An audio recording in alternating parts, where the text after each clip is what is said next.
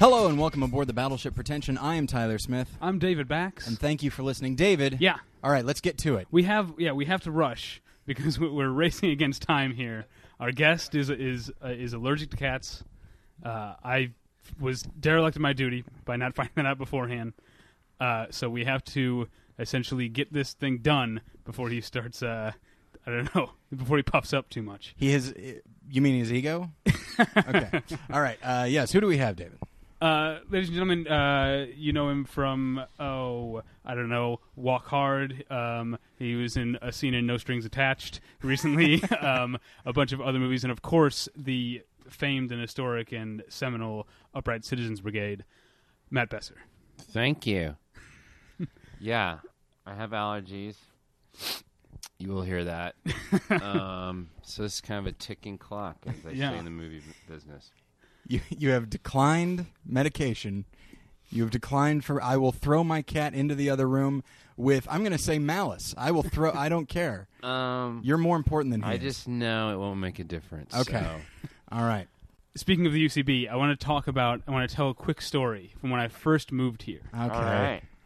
I was driving down Franklin Avenue in heavy traffic, headed west, and I was in deep conversation with my girlfriend and didn't realize that I was blocking the intersection for someone who wanted to make a left onto Tamarind, possibly.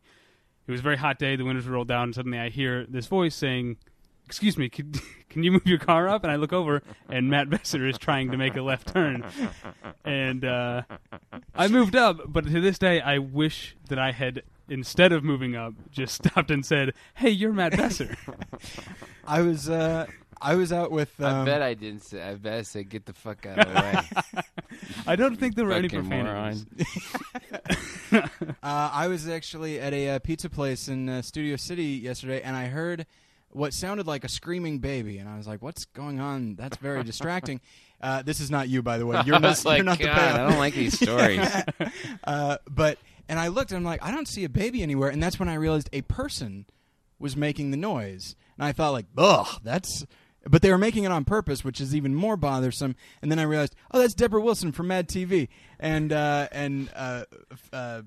okay, yeah, I guess friend of the show, the person who designed our first poster, Megan Witzke, was there with me, and she said, "Oh, who is making that?"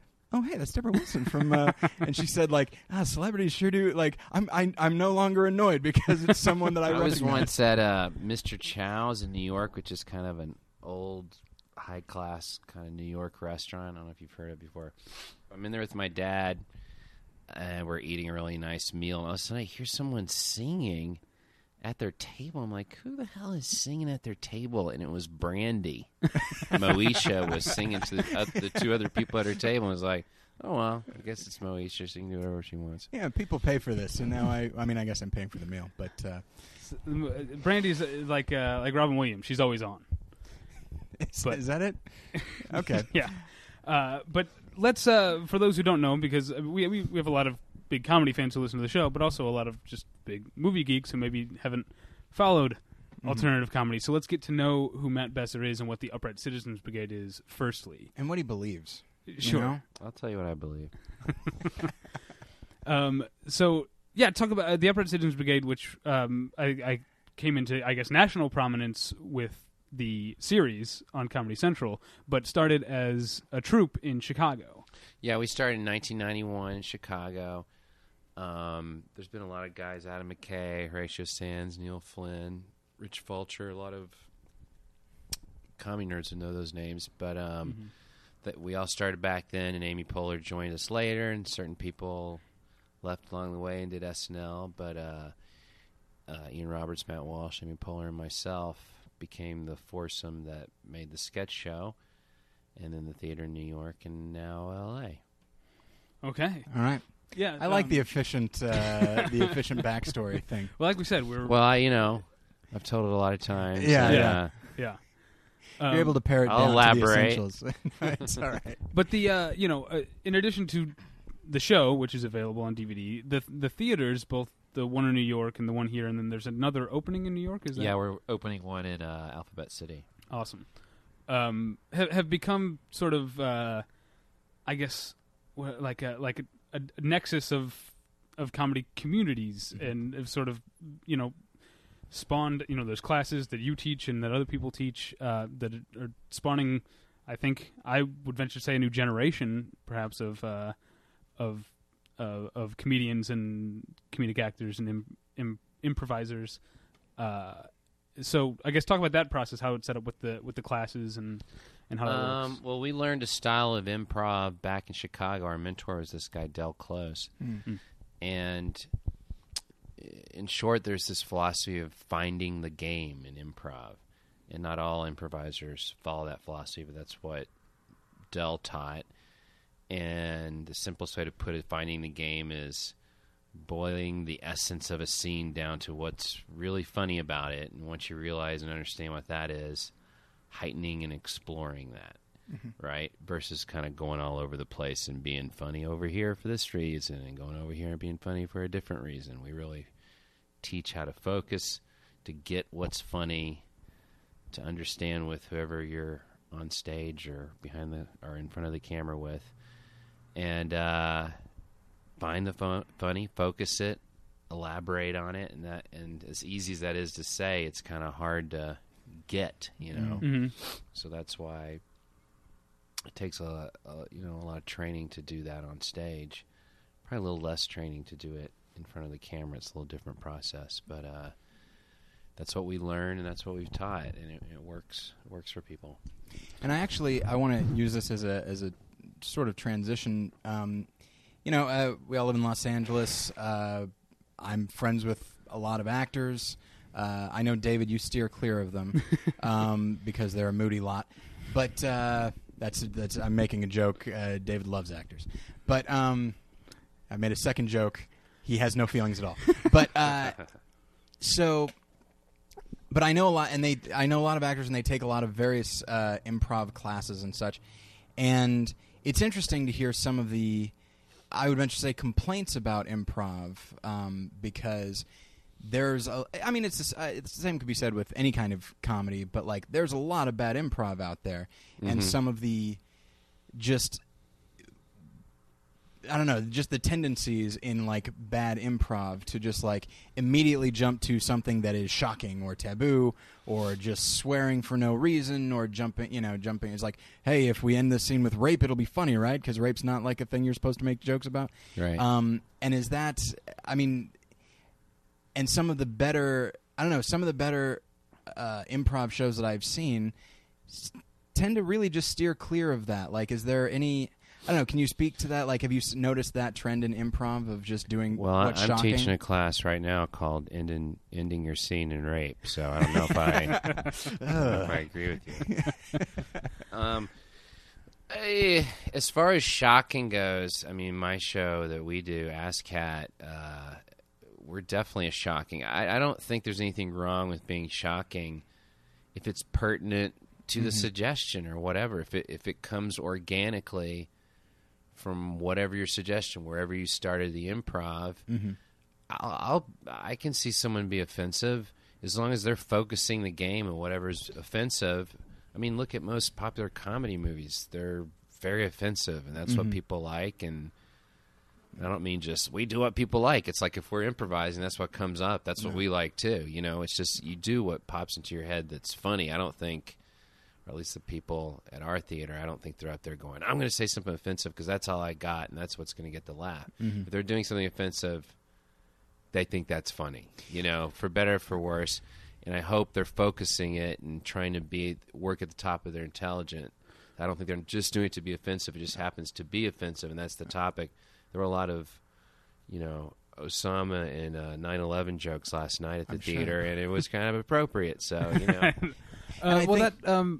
But you talk about this idea of finding the game, and it seems like that's a good way of keeping the person, whatever they're saying, whatever they're doing, related to the moment and the scene, what's happening, as opposed to just having, as some of the lesser improv troupes are accused of sometimes just having a bag of tricks that they always follow. Or they're going for the cheap laugh. I get what you're saying, but and I think you could watch our show and go, that's what they do every time, but maybe we earn it, and I don't mean like I've done it so many years I can be a dumbass. I mean that you earn it in the show. You earn getting to that point. So if you are raping someone. Hopefully, it didn't just come out of nowhere. It didn't come out of left field. It came out of a heightening of the idea.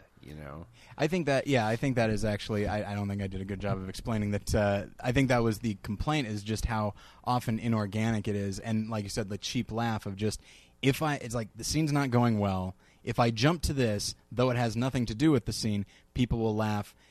If only because they're uncomfortable, I'll take any laugh I can get, and that sort of thing. And so, a bigger problem than being offensive is probably just being selfish, is being kind of a stage hog and going, "Oh, they just mentioned something that makes me know I can do my Jewish grandmother character, just because I know it always does well, and they mention grandmother, so I can call up and be the grandmother."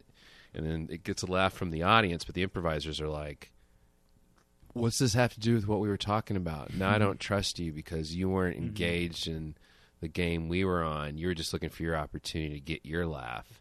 So that bugs me more than being offensive or that kind of stuff, or cursing or whatever. I'm much more bugged by the person who's not caring about what we're creating out there together. It's just like, I'm going to be funny and do the thing I know is funny, and we'll get a laugh. Well, I want to mention, you mentioned ASCAT, and for the listeners, ASCAT is a show you do twice weekly, right? Saturday and Sunday? Yeah, we do it Saturday and Sunday, and it's on both coasts. We actually we have a free podcast of that ASCAT podcast on iTunes or UCB Comedy if your listeners want to check that out. It's a thing. It's the best. I've been multiple times. It's the best improv show I've ever seen, and it's the kind of thing that I tell people if they're visiting Los Angeles, that's a must stop. That's one of the things they should see while they're in town. We're next to La Brea Tar Pits, the thing to see in L.A. I do like those La Brea Tar Pits. But how did I guess we started with UCB, but how did you get into comedy in general? You're from Arkansas, right? Not too far from where Tyler used to live, on the other side, in the Missouri side. I lived there for 3 years. I lived in the southwest Missouri. Where's that? The Springfield area. Well, that's where my family's from. Oh, really? Mm-hmm. You know where Nixa is? I don't, but I know where Branson is. Oh yeah. Well, really, what's the point? If you know where Branson is, you know where it's all happening. It's the center of the entertainment universe in the Southwest. Man, I gotta tell you, tangent. I know it's not cool, but man, I love Branson. I'm from St. Louis, and we used to go like every couple of years on vacation as a kid, and I have nothing but warm Silver memories Dollar of Branson. City. Yeah. Oh, absolutely. Fire in the hole. Yeah. Have you ever been to Dollywood in Pigeon Forge, Tennessee? I have. I've also been to Dog Patch. I don't know. The Dog Patch. That's in Arkansas. You should know that. Ah. But that's where all the Little Abner comic strips came from. Oh. Right. But Dollywood has like all the same rides as Silver Dollar City. They just have different names. I wish I remember what they're called. I went once, and I just felt like this place is a Silver Dollar City ripoff. It must have been like. If you're ever going across the South, you got to stop in every country style has a museum. You got to stop and check that out. But sorry, talk about comedy and growing up in Arkansas.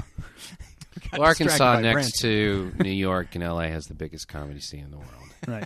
And you and Billy Bob Thornton, the two funniest men on the planet. He's a singer, you asshole. I love that interview. As a kid, I don't know. I didn't really expect. I didn't even have it in my head at all that I was going to be a comedian. I was a big fan of comedy, Bill Cosby and Steve Martin and Woody Allen, maybe in particular. And then I went to college and I got into Lenny Bruce and Bob Catt and Sam Kinison, and that's when the big comedy boom was also happening stand-up wise. And there was a stand-up contest around, and I entered one. I did really well in it. And this is kind of a funny story.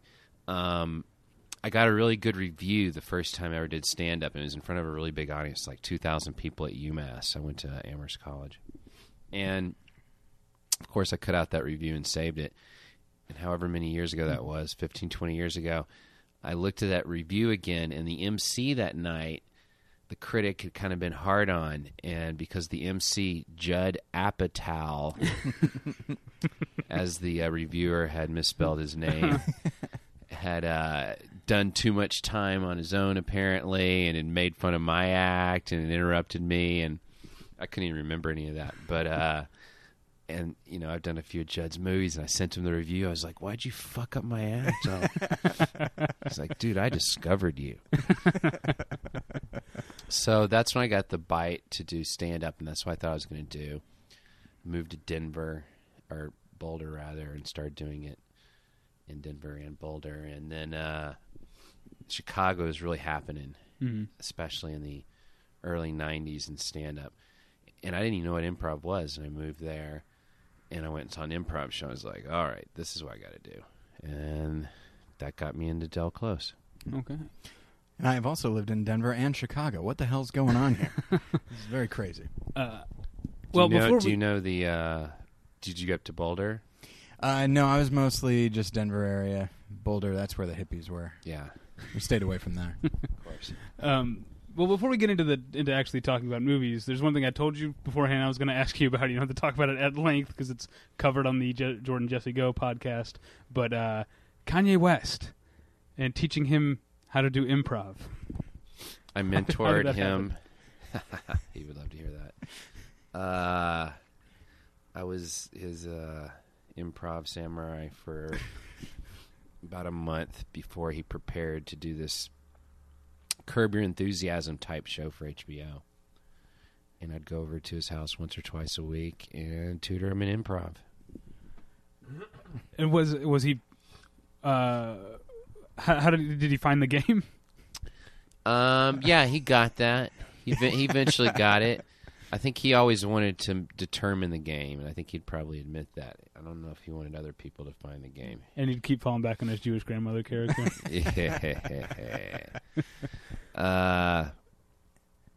Yeah, it was a weird experience. And that show was there ever even a pilot, or did it? Yeah, they shot it. I never saw it. I have no idea how it came out. I was in it in a small scene, but I never saw it. I think he should probably keep making rap. He's really good at that. Okay, so here's the deal. We're recording on a Monday instead of our usual Thursday because we were scheduled to record last week, and you had to reschedule, Matt, because you were at the time going to the Bridesmaids premiere. And so we decided, or you decided, and I agreed, that our topic would be movie premieres. Yeah. But you didn't make it to I didn't make it. My wife, she was late, and it was in Westwood, blah, blah, blah, but we couldn't make it. But premieres are pretty interesting. Have you guys ever been to one? Well, he's been to a couple. I, for a very brief period, worked at the ArcLight. So my experience of premieres is working them and handing out, making tons and tons of popcorn to give away for free on the table and sweeping things up and tearing I love it when tickets you see really rich, famous people going crazy for the free popcorn. Yeah. It's like, easy. One of my experience, I worked two premieres. This was the spring of 2007, so it was Premonition with Sandra Bullock and The Astronaut Farmer with Billy Bob Thornton and Virginia Madsen. I didn't see either one of those. Noted musician Billy Bob Thornton. Yeah. What are you guys called? People from Arkansas. Arkansans. Arkansan Billy Bob Thornton. Now I think Sandra Bullock stayed for all of the Premonition premiere. He and Virginia Madsen, Billy Bob Thornton and Virginia Madsen, did the whole red carpet. They were out there the whole time. Came in and sat near the top. I don't know if listeners are familiar with the Cinerama Dome, but it has exits at the top back. And literally 5 minutes after the movie started, I was out by the concession stand and saw them leave out the door, go out, get in their cars, in their waiting town cars, and they were gone. To go to the next premiere. Probably, or to just not to sit do some through bluegrass. Astronaut Farmer. I didn't hate Astronaut Farmer, but anyway, that's my experience. And Bill Nye the Science Guy was there on the red carpet, answering science questions, I guess, about what a real life astronaut farmer would have to be like. It is interesting so far what I've noticed in my involvement in movie premieres, which is to say, got random invitations to them and went. But specifically, I went to the premiere to Take Me Home Tonight, which is a recent comedy that did not do very well with Topher Grace and various others. And it takes place in the 80s. Anna Faris, yes. Wasted in the film, unfortunately. But the film takes place in the 80s for no particular reason, I guess, except to just have a lot of cocaine in it. And so the people that were invited to the premiere like after party were like 80s icons, and it was really interesting. How much cocaine was there at the after party? So much. It was delightful. And do you think that's how they arrived at setting it in the 80s? They're like, there's just a lot of cocaine in this script, and we don't think audiences are going to buy it unless it takes place. I went to the Pineapple Express premiere, and it was, first off, that's my favorite Judd movie. I love that movie. Yeah. And the premiere was kind of like that in that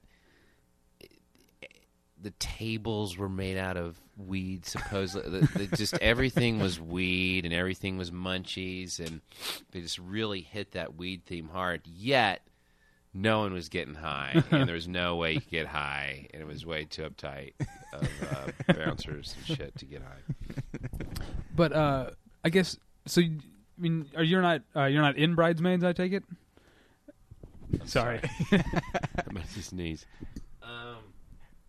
No, I am not in Bridesmaids. But you got the invite, so this is something that happens. I'll let you sneeze. Yeah. You get a lot of invites.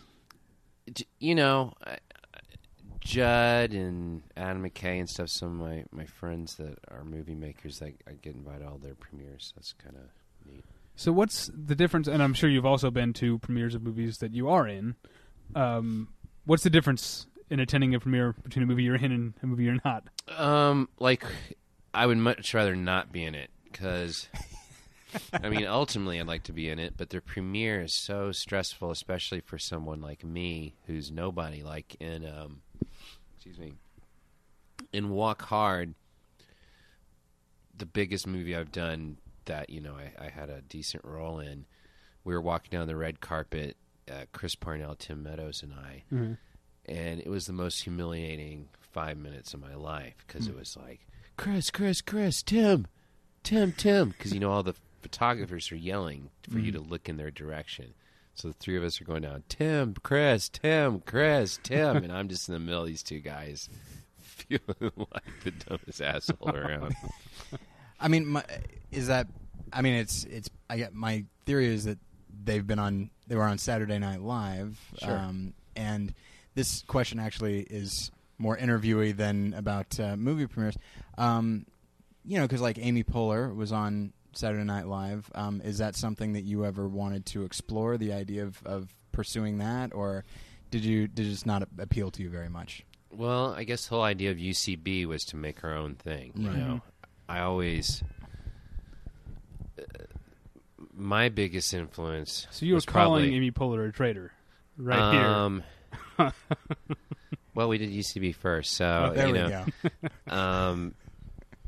I liked Kids in the Hall. I always admired where they just came out of nowhere. They did their own thing.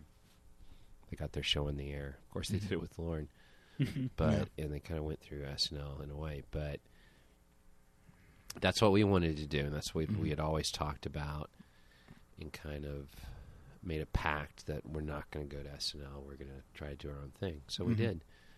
And of course, she did both. But I would have done both if people had the same level of excitement about me that they did about Amy.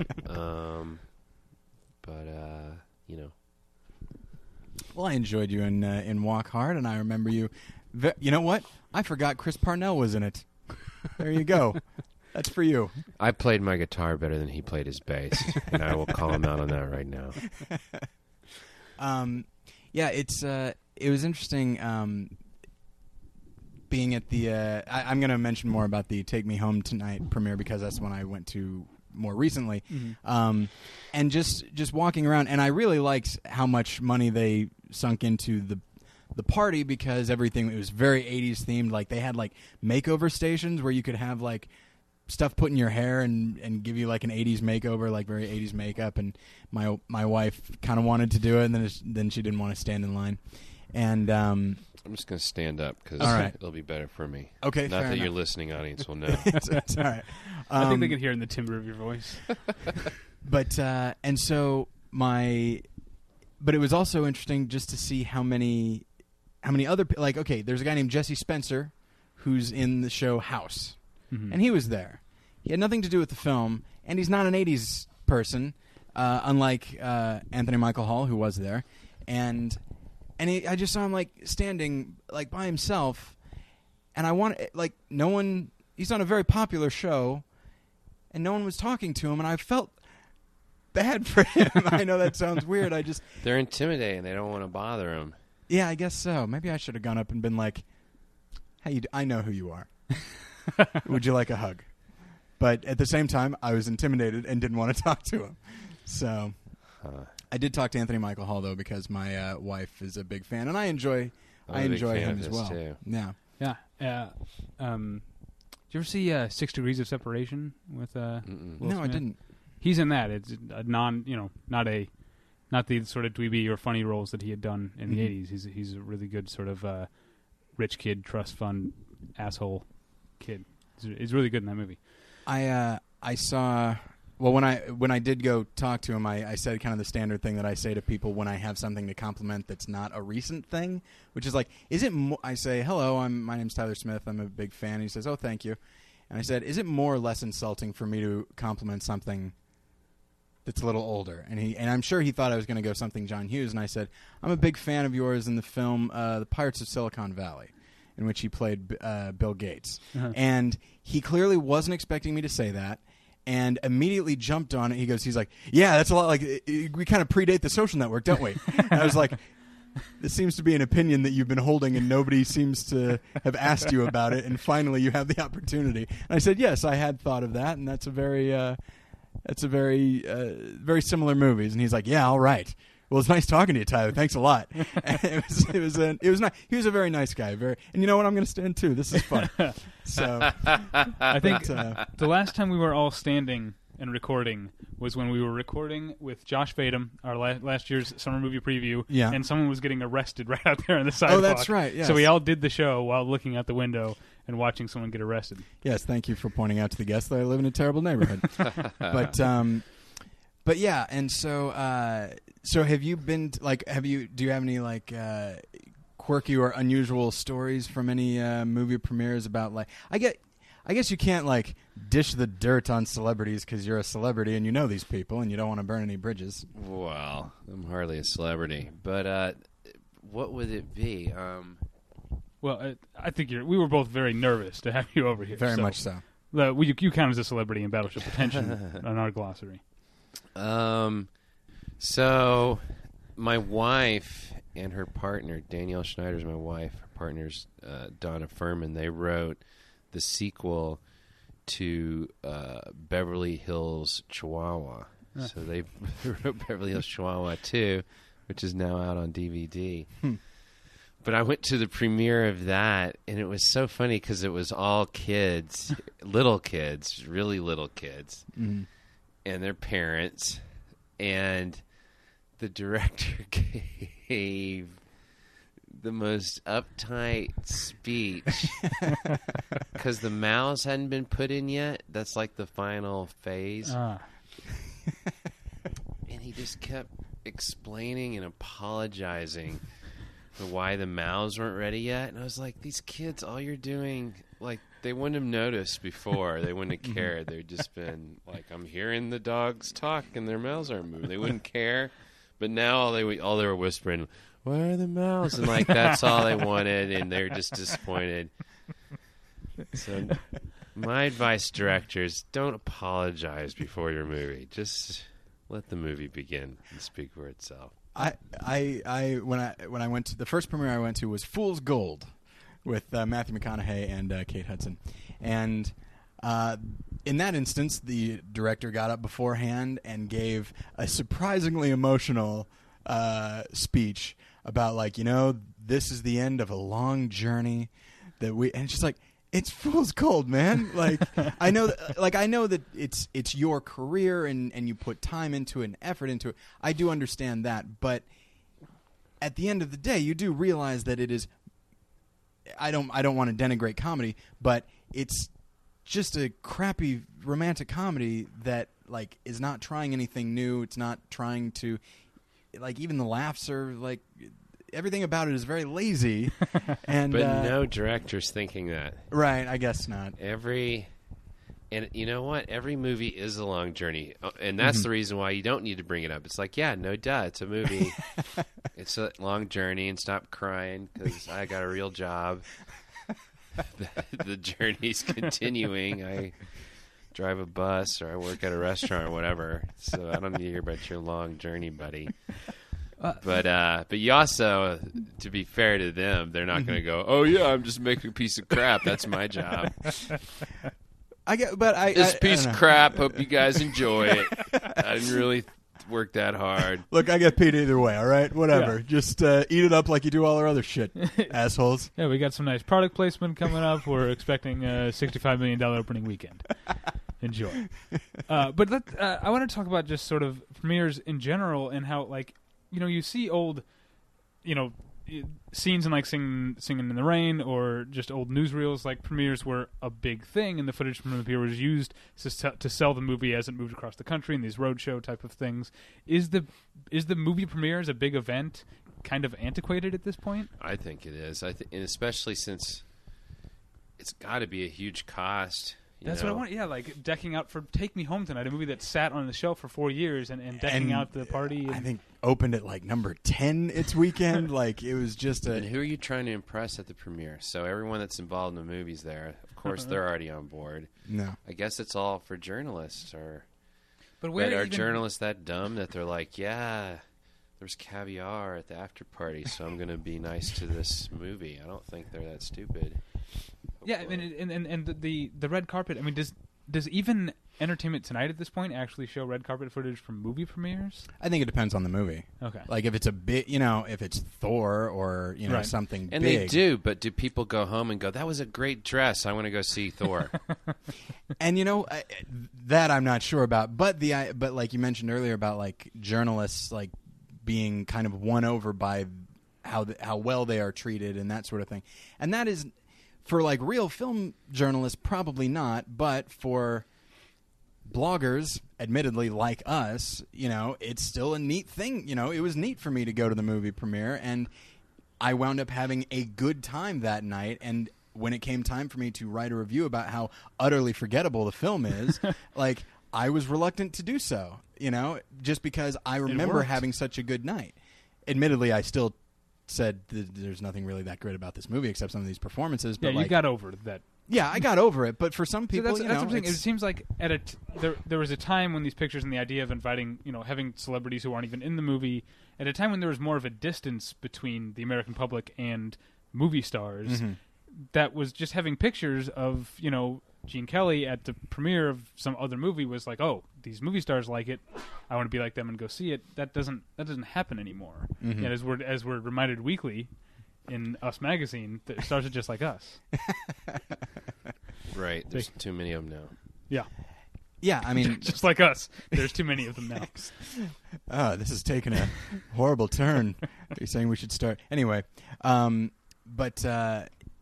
I feel like that's we just everywhere we look, like even shows like Entertainment Weekly or Access Hollywood are becoming themselves antiquated and out of date because they, at the very least, still have something of a positive tone to them. Like, look at these celebrities, we like them, right? And meanwhile, TMZ is like, screw everyone more famous than us, and that is incredibly popular. And so I feel like the glitz and glamour of movie premieres is no longer appealing to most people. But that's my opinion. Now because we wanted to keep this episode a little short because Matt is dying in front of us right now. You have a movie that's available on DVD. It didn't have a big premiere because it had, as I understand, a kind of difficult road to availability. Our first improvised movie is called Wild Girls Gone. Yeah. It was an improvised movie we did in L.A. I can't remember now. It was like 6 years ago. But we didn't have location permits, and we didn't do the SAG stuff right. And so we had this really funny improvised movie, but at the end, no one could buy it because we had no right to film where we filmed, and real movie studios don't put up with that kind of stuff. So we just ended up putting it out ourselves on our own DVD without trying to sell it to a distributor. But Freak Dance is something we filmed last year. We just got through editing it. We're trying to get into festivals starting this summer. like Fantastic Fest. I don't know if you guys have heard of that. We want to get into Yeah. that. Yeah, it's called Freak Dance. It's a parody of all dance movies, every single dance movie. So Including Dance Movie, the parody of dance movies? You mean Dance Flick? Dance Flick. Dance flick. There we go. We were filming that. We were filming our movie when that came out, and I was so upset. I was like, "Oh my god, they're doing a parody, and I'm doing a parody." I went and saw the movie. I was like, You'll be fine. "I'll be fine." I couldn't believe we didn't have one joke in common, and I was so ready to cut jokes from our movie because I didn't want anyone to think that we'd stolen bits. And I was like, "We gotta have. How can they do a whole parody and us not have similar bits?" Not a one. So what is you got this everything from Saturday Night Fever? Sure, Fame, Electric Boogaloo, Lambada, but then just as much You Got Served, Stomp the Yard, Save the Last Dance, all Step the Up, Step-Ups. Step Up 2 to the Streets. Yeah. Is that okay? I still don't know what that's called. It's Step Up To to the Streets. And then Step Up 3D. Yeah. Okay. But our friend Jason always calls it Step Up 2 to the Streets, Yes. which I think is funny. Step Up to the Streets. It's Did you guys see 3D? No. You know what though? I had not seen Step Up or Step Up to the Streets, but I kind of wanted to see Step Up 3D because it looked like it'd be a good use of 3D.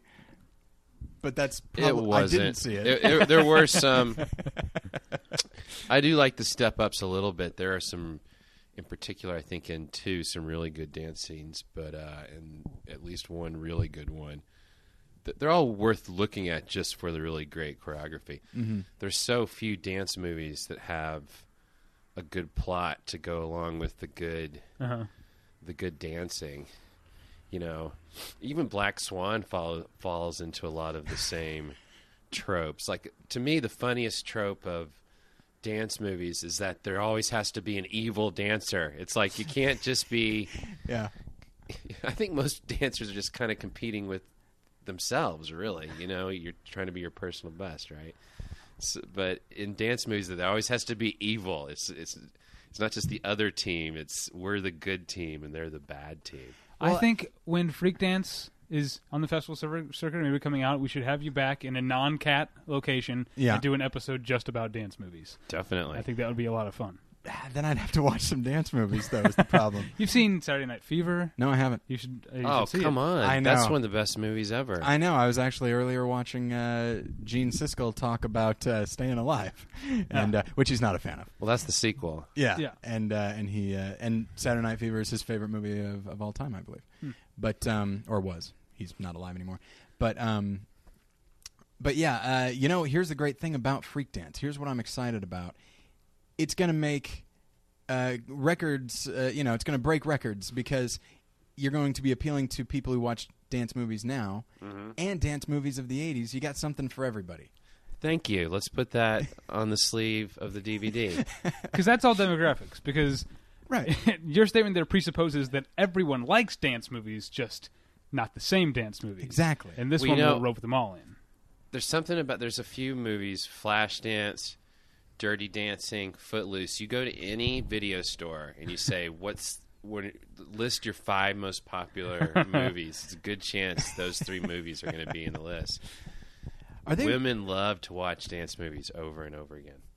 Yeah, when it came to, because I used to have a lot of VHS and now I have a lot of DVD, and I would go through my VHS and say, okay, what do I actually want to make the switch? Some of them didn't make the transition, and then we looked at my wife's movies, and she's like, well, we got to get Center Stage. I mean, there's no question we have to get that. Why? That's a good one. I like That's that one one. of the few good ones. I saw that in the theater. and again, I've seen parts of it as she watches it. I'm going to save this when I actually am going to try and have you back to do dance movies. But did you watch a lot of dance movies? I take it you'd have to. You can't name a dance movie. Did you see Dirty Dancing Havana Nights? Yes, I did. That one is crazy because it takes place before Dirty Dancing. It came out almost 20 years after Dirty Dancing, but Patrick Swayze is in it. He has a cameo in Havana Nights, presumably as the same character. I don't think they ever call him by name, but he is like a guy who travels around and teaches women, like older women, how to dance. I So guess I he's- got to he's see like- both of these movies He's all now. like leathery and aged, but he's supposed to be whatever. Yeah, in our movie, every scene has at least one shout out to some classic. So if you know dance movies, you should be able to recognize. Oh, that's from Fame. Oh, that's. Now let me ask you this: do you have do you have anything from Singin' in the Rain? Yeah, You to know, go back Singin' to- in the Rain was a parody itself. Do you know that? I didn't Singin' know in the that. Rain was kind of a parody of the musicals that were so popular at the time. Yeah, it's sort of almost satirical, actually. I think that it sort of recounts actual events that transition from silent movies into sound, but in an exaggerated and very funny way. One of my all-time favorite movies. But us watching it, you don't get that because you're like, oh, they're just doing it. And you're like, Right. oh, no, they're actually making fun of it. Yeah. So, in a way, we're kind of like Singing in the Rain. I think on that note, we should start wrapping up. Right. Because I feel awful for what we've done. That's Matt okay. And I Besser. We've never killed apologize a for guest before. sniffing. I hope you guys edit out some of my grosser sniffs. I know it's annoying to listen to someone clear their throat or sniff. I really apologize. Don't hate me for my You've been pretty allergy good about of cats. You've been pretty good about sniffing off Mike. When David has allergies, he's not quite as good, so And it's fine. Listeners blame it all on me for not inquiring beforehand about the cat allergy situation. But, okay, you can find me and Tyler, of course, here at BattleshipPretension.com and iTunes. Email us, David at BattleshipPretension.com, Tyler at BattleshipPretension.com. I'm on Twitter at The Pretension. Tyler's on Twitter at More Lessons, which is tied to his other podcast, More Than One Lesson. And my other podcast is Previously On, which is at PreviouslyOnShow.com. So, Matt, where can people find you and find your work? Well, at Matt Besser, MattBesser.com, and also at Freak Dance Movie. I do a dance movie quote almost every day. Awesome. Something from Lombada is on today. Or it was on 3 days ago when you listened to this. And then, do you have like an official? You might have mentioned it already, and I don't recall. Do you have an official release date for Freak Dance yet? No, we just finished it, and we're trying to get into a festival. So Okay, that's right. Yes. first yes. step will be premiering it at a festival, hopefully. And who are some of the? Because I want to play it up. Who are some of the people that appear in the film? That you would know: Amy Poehler, Tim Meadows, Horatio Sands, all the UCB are in it. Andy That's going to be a tough Daly. premiere for you to go to. What's that? Everyone's going to be shouting Horatio, Tim, Amy. Oh, you see, I'll be okay with that. Yeah, what am I doing? Inviting Tim again? It ruins my premieres. But the main cast is the cast we had on the stage, and you might not know them, but they're so perfect for their roles that they do a really good job. I think we might know some of it. I mean, we know we've had some. Sean Conroy from the ASCAT has been on this show a couple times, so I think, some of our listeners would definitely know these people. Well, I myself am very excited to see it. And yes, that means that I will actually have to watch some of these dance movies in order to get any of the jokes, it sounds like. But I'm willing to do it. So You'll get it. We have a big Warriors kind of parody, too. I'm sure you've seen the Warriors. Oddly enough, I have not. Oh. What? I know. Oh, come on. I just now came. I just As watched. a movie guy, you got to watch that. I want to see it. It's I don't see Worth as many the movies as I DVD, used too. to. I got that DVD. It's good. All right, was maybe you wh- can lend it to me. That was one of the. I don't lend DVDs. Oh, fair enough. The Warriors was one of the movies, like along with Die Hard, that my dad loved and showed me when I was very young, and prefaced with, "Don't tell your mom I let you watch this." Warriors is dear to my heart. I love those prefaces. I got that with the Kentucky Fried Movie when my dad forgot there were breasts in it, and I was way too young. But all right. Well, thank you for listening. Thank you so much, Matt, for being here and suffering through this. Absolutely. We will Thanks, definitely guys. change I hate locales. cats, but I love you guys. Thanks a lot. All right. Thank you for listening. And we'll get you next time. Bye. Bye.